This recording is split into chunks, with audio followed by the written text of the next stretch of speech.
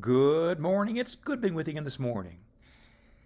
One of Paul's most familiar passages is his declaration of boldness found in Romans 1:16. For I am not ashamed of the gospel of Christ, for it is the power of God unto salvation to everyone that believeth, to the Jew first and also to the Greek.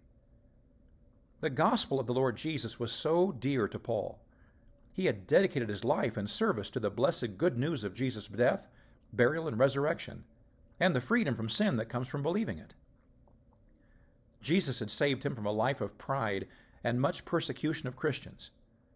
As he looked back on his previous life, Paul shook his head in amazement over the mercy that Christ had shown him.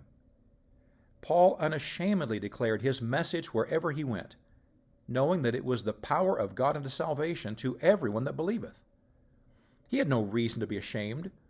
He was free from the bondage of sin and man's religion, and he carried the answer of hope for all mankind. His message continued into the next verse that read in verse 17, For therein is the righteousness of God revealed from faith to faith. As it is written, the just shall live by faith. Here's an interesting truth. Paul said that God's righteousness was revealed from faith to faith. I struggled trying to understand just what Paul was trying to convey. By tying the whole verse together, I believe we can get the true meaning. When I first heard the gospel, I was faced with a decision.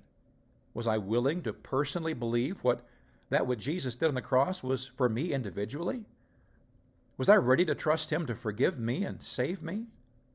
Well, gratefully, I did trust Christ as an 11-year-old, and now have the peace of knowing where I'm going when I die. That decision I made was a decision of faith. It was what I call saving faith.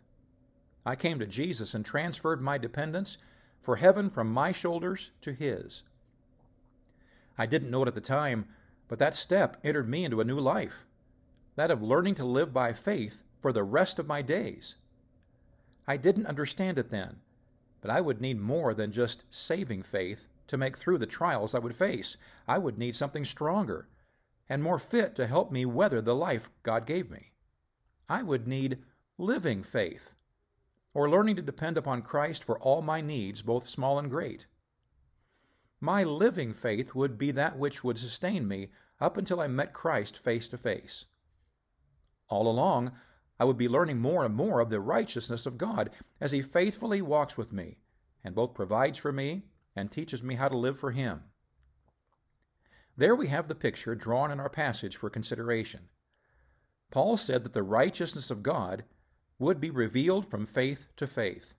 We could say from saving faith, or the time I got saved, through living faith, or as I learned to depend upon and walk with him for the rest of my life. Praise God for the life he promises for us, revealing his righteousness to us all along the way. God bless you today. I love you.